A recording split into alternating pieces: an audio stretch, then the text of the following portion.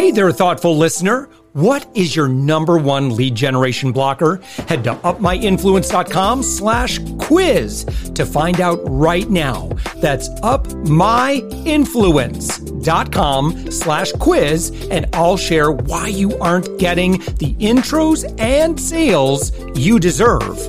We're also actively seeking guests for this daily commercial-free Entrepreneur Wisdom podcast. Agency owners, consultants, coaches, and B2B service providers, head to upmyinfluence.com/guest. And I'd love to promote your expertise to our amazing audience. Let's get on with the show.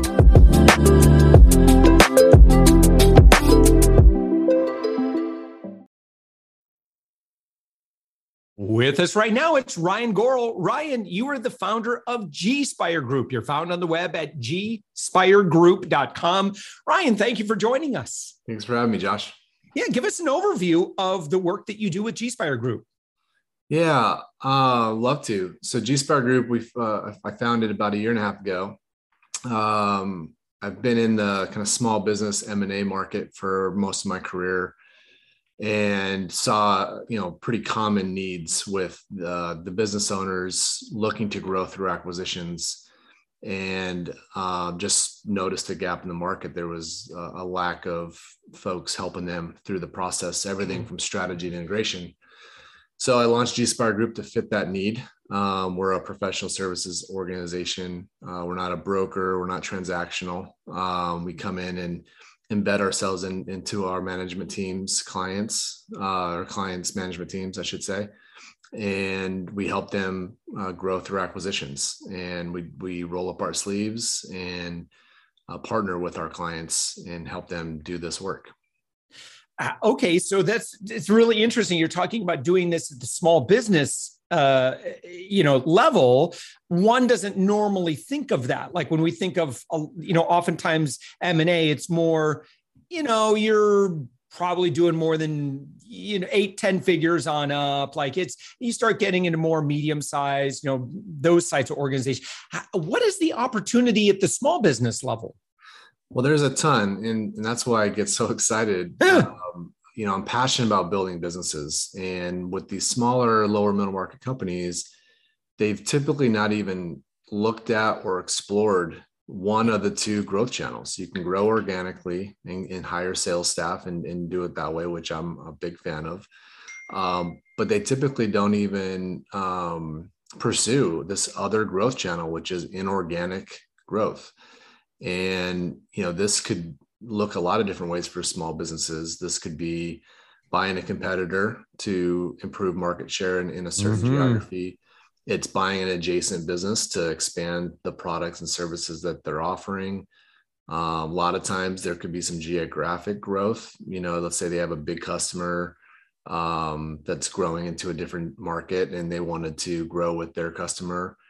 Or just in general, expand geographically. There's a lot of reasons why a small business should be looking at growing through acquisitions.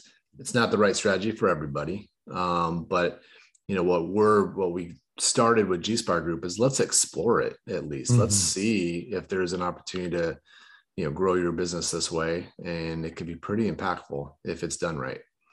Yeah. How does one, and so let's say that, I'm really focused on growth and, how might I know, or how might I look for companies that would fill, let's say it's, somebody that might have a really good audience, but they're not monetizing it well. So I might look at, wow, they have a really good following. I could acquire that company because I can monetize that audience pretty well. So what are the mechanics of that process? Yeah. So I think what you just outlined is a great example. You've got if you have a platform or you have a business and you do something really well, and you've got your lane, you've got your competency, and you come across an opportunity with a business that has some opportunities that are in and around surrounding their operation, but they're just not doing it well enough. And you can easily deploy your competency into their followers or into their, if we're talking about another, another type of small business, if they're not doing it well, that creates opportunities. So the mechanics of that is, it starts with strategy and understanding kind of where your vision is, what your competency is, and how the opportunity with this target client or target company, why and how it fits into your business and how it's going to be accretive to your value. And from there, it's having a conversation with this target to understand their business, understand what you're bringing to them. A lot of times when people think M&A, it's just about, just going out and acquiring, assets. A lot of times you're bringing something to them that could be very interesting, not just writing a big check. So it's truly understanding the business strategy aspect and then seeing what, is the combined company stronger as one versus the two operating individually. Totally agree with that. You think about the alternative, Ryan. Can you talk, just kind of like if someone says, well, yeah, I could go the M&A route and, kind of look for maybe an audience or a product line to acquire, or we could just build it ourselves. How do we know which fork to take in the path? It takes a lot of research and, knowing who you are as a company. Can you build a product and service internally? Absolutely. Is it something that you're really good at? Do you have the resources to do it? Do you have, the people that have the competency to build it? There's a lot that goes into that question. So a lot of the work that needs to happen to determine if that is the viable path is to explore it. What's the cost? Do we have the resources? Is this where we should be spending time? Or is it more cost effective and faster to go acquire it? There's not a, company A, it might make sense to build it internally, but company B in the same industry with different people and different systems and different, core competencies, it may make sense for them to go acquire it. So it's different from a case to case basis on how to answer that, but it should be looked at and should be analyzed. Yeah. And it's, even if you do have the resources to do that, do we want to take our focus off, what we're really, really good at to do this side product? Or, is there, I love the idea of collaboration whenever possible. I am a big fan of staying in my lane and like becoming the best at a very specific thing. And then, finding a way to partner with others. But that's kind of a personality thing too. I find oftentimes, particularly at the small business level, it can get really easy for particularly earlier stage entrepreneurs to get distracted. Yeah. I see that a lot. And I'm sure that you've, in the decision-making process when you're working with leaders, kind of like, are you sure you want to just, kind of copy and duplicate this process? Or, again, it's not like a, 1 + 1 = 1 here. It's 1 + 1 could potentially equal 11. When it's like, and there's a lot of models too. Could you talk maybe about, there's more than just like, okay, there's this company, I'm going to give, $800,000 to the founder, and then I'm going to just own the company. There's so many different ways you could do this, right? And it's too many options to even outline here, but I can say that it kind of goes back to that strategy and what your core competency is and the reason to go out and acquire, and truly having that. It's a rifle approach. It's looking for exactly, what thing am I really looking for in an acquisition? Why am I doing it? What's the key reason that's driving me to do it? And if you're super clear about that, it drives certain actions. But just acquiring another company is one, call it external or inorganic, whatever word you want to use for this type of growth. I've seen a company who has a good core competency go to a larger company and say, look, this is what I bring to you. I think we're stronger together. So let's do a merger. It doesn't necessarily have to be an acquisition where you own 100%. There's management buyouts where there's maybe a company that's got some interesting synergies. The management team wants to retire, but maybe or the ownership wants to retire, but maybe there's a solid management team in place. So, maybe you come in and you find a way to capitalize the management buyout, and you combine companies and give the sellers an opportunity to exit, but also promote this maybe strong management team that comes into the fold.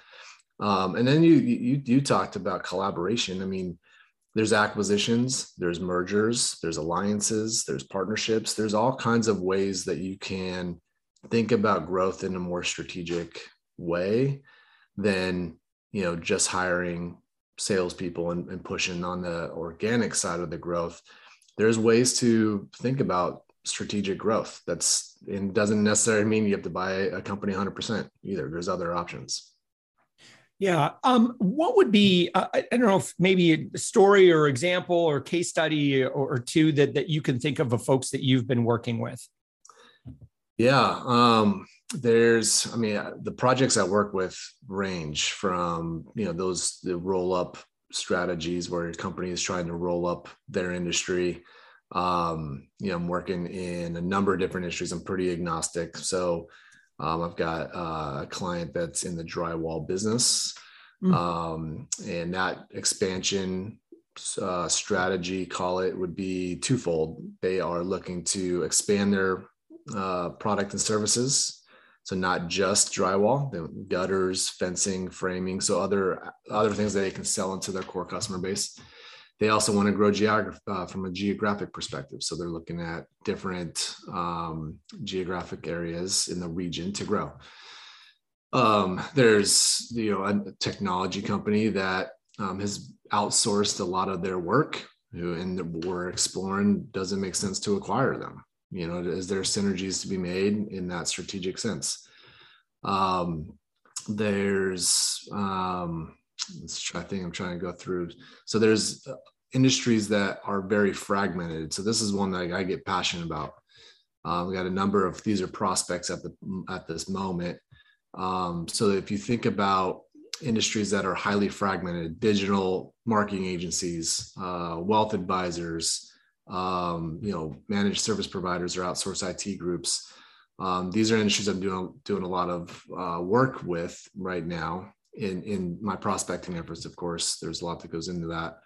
But what I'm passionate about is when there's a lot of consolidation going on in these industries, where you have big private equity backed companies that are gobbling up all these, small and mid-sized firms.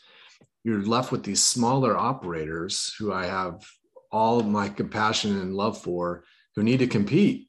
And when all of their competition is being gobbled up and their scale and financial scale happening, what do? They need to do something. So going out and finding another, similar sized company and maybe doing one or two acquisitions to get a little bit bigger, a little bit more scale to stay relevant and competitive is a strategy that that it's a very applicable strategy that I'm working through right now. But it's all, those are a little bit more in the preliminary stages from a case study perspective. Yeah, for sure. And Ryan, maybe there's someone's listening to us right now and they're like, I'd love to be acquired. What are some things that small business can do to make themselves maybe a little bit more attractive, or if nothing else, kind of like, kind of publicly raise their hand and say, hey, come acquire me?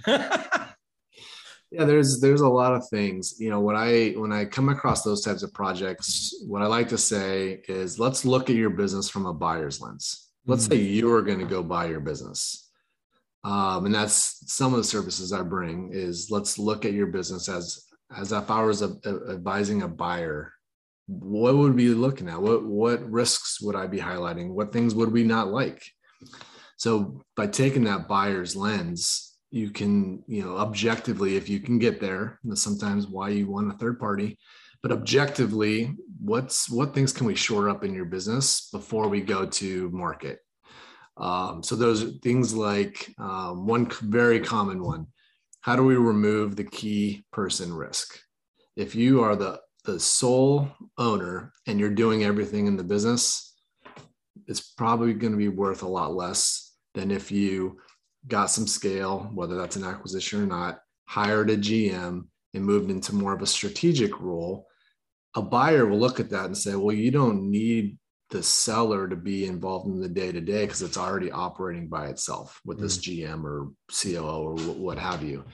So there's things that you can do to increase the value of your business in the buyers from a buyer's lens perspective that I would do before you kind of go, hey, I'm ready to sell. I think if you want to maximize value, let's do some of the groundwork to make it as valuable as you can. And then if one of your listeners is like, hey, I've done some of that work, I feel like I've got some value here. Let's start that process. I think there's, depending on the size, you go talk to a intermediary, these are brokers, bankers, investment bankers, and see, who's going to be a good fit to market you to the market at large. So, a lot of them will start with a preliminary or I guess it's preliminary valuation. So it's how a lot of these brokers and bankers will start the engagement. Let's do a valuation of your business. Let's tell you what we think it's worth.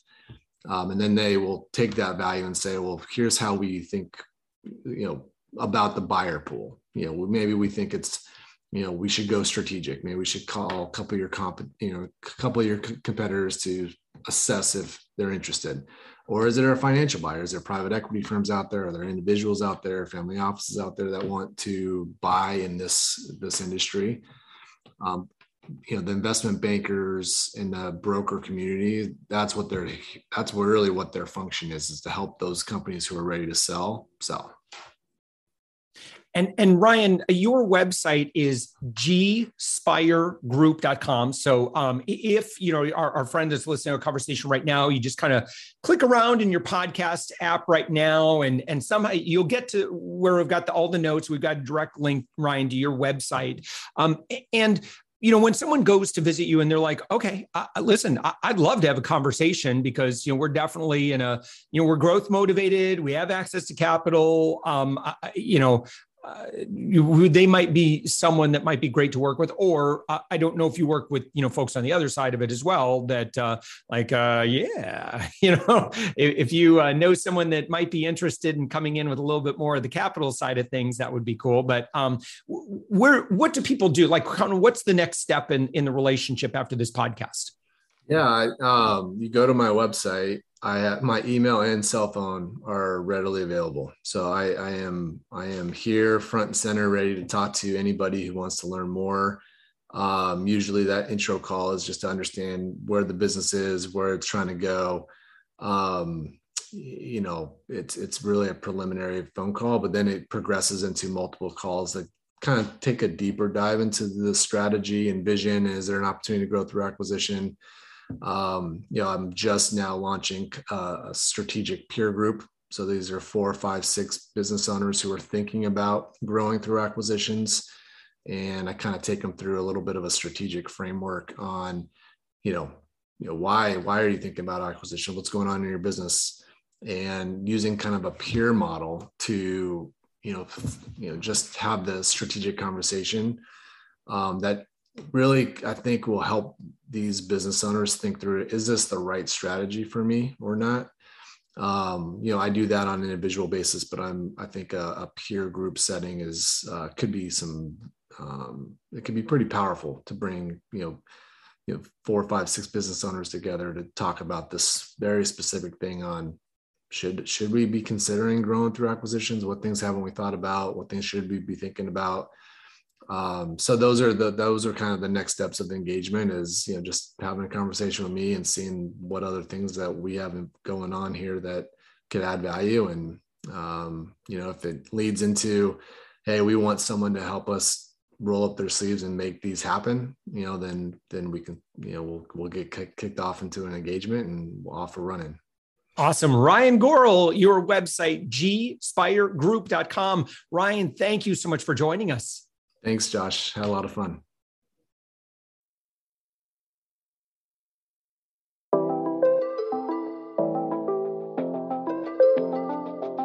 Thanks for listening to the Thoughtful Entrepreneur Show. If you are a thoughtful business owner or professional who would like to be on this daily program, please visit upmyinfluence.com/guest. If you're a listener, I'd love to shout out your business to our whole audience for free. You can do that by leaving a review on Apple Podcasts or join our listener Facebook group. Just search for The Thoughtful Entrepreneur in Facebook. I'd love even if you just stop by to say hi. I'd love to meet you. We believe that every person has a message that can positively impact the world. We love our community who listens and shares our program every day. Together, we are empowering one another as thoughtful entrepreneurs. Hit subscribe so that tomorrow morning, that's right, 7 days a week, you are going to be inspired and motivated to succeed. I promise to bring positivity and inspiration to you for around 15 minutes each day. Thanks for listening, and thank you for being a part of the Thoughtful Entrepreneur Movement.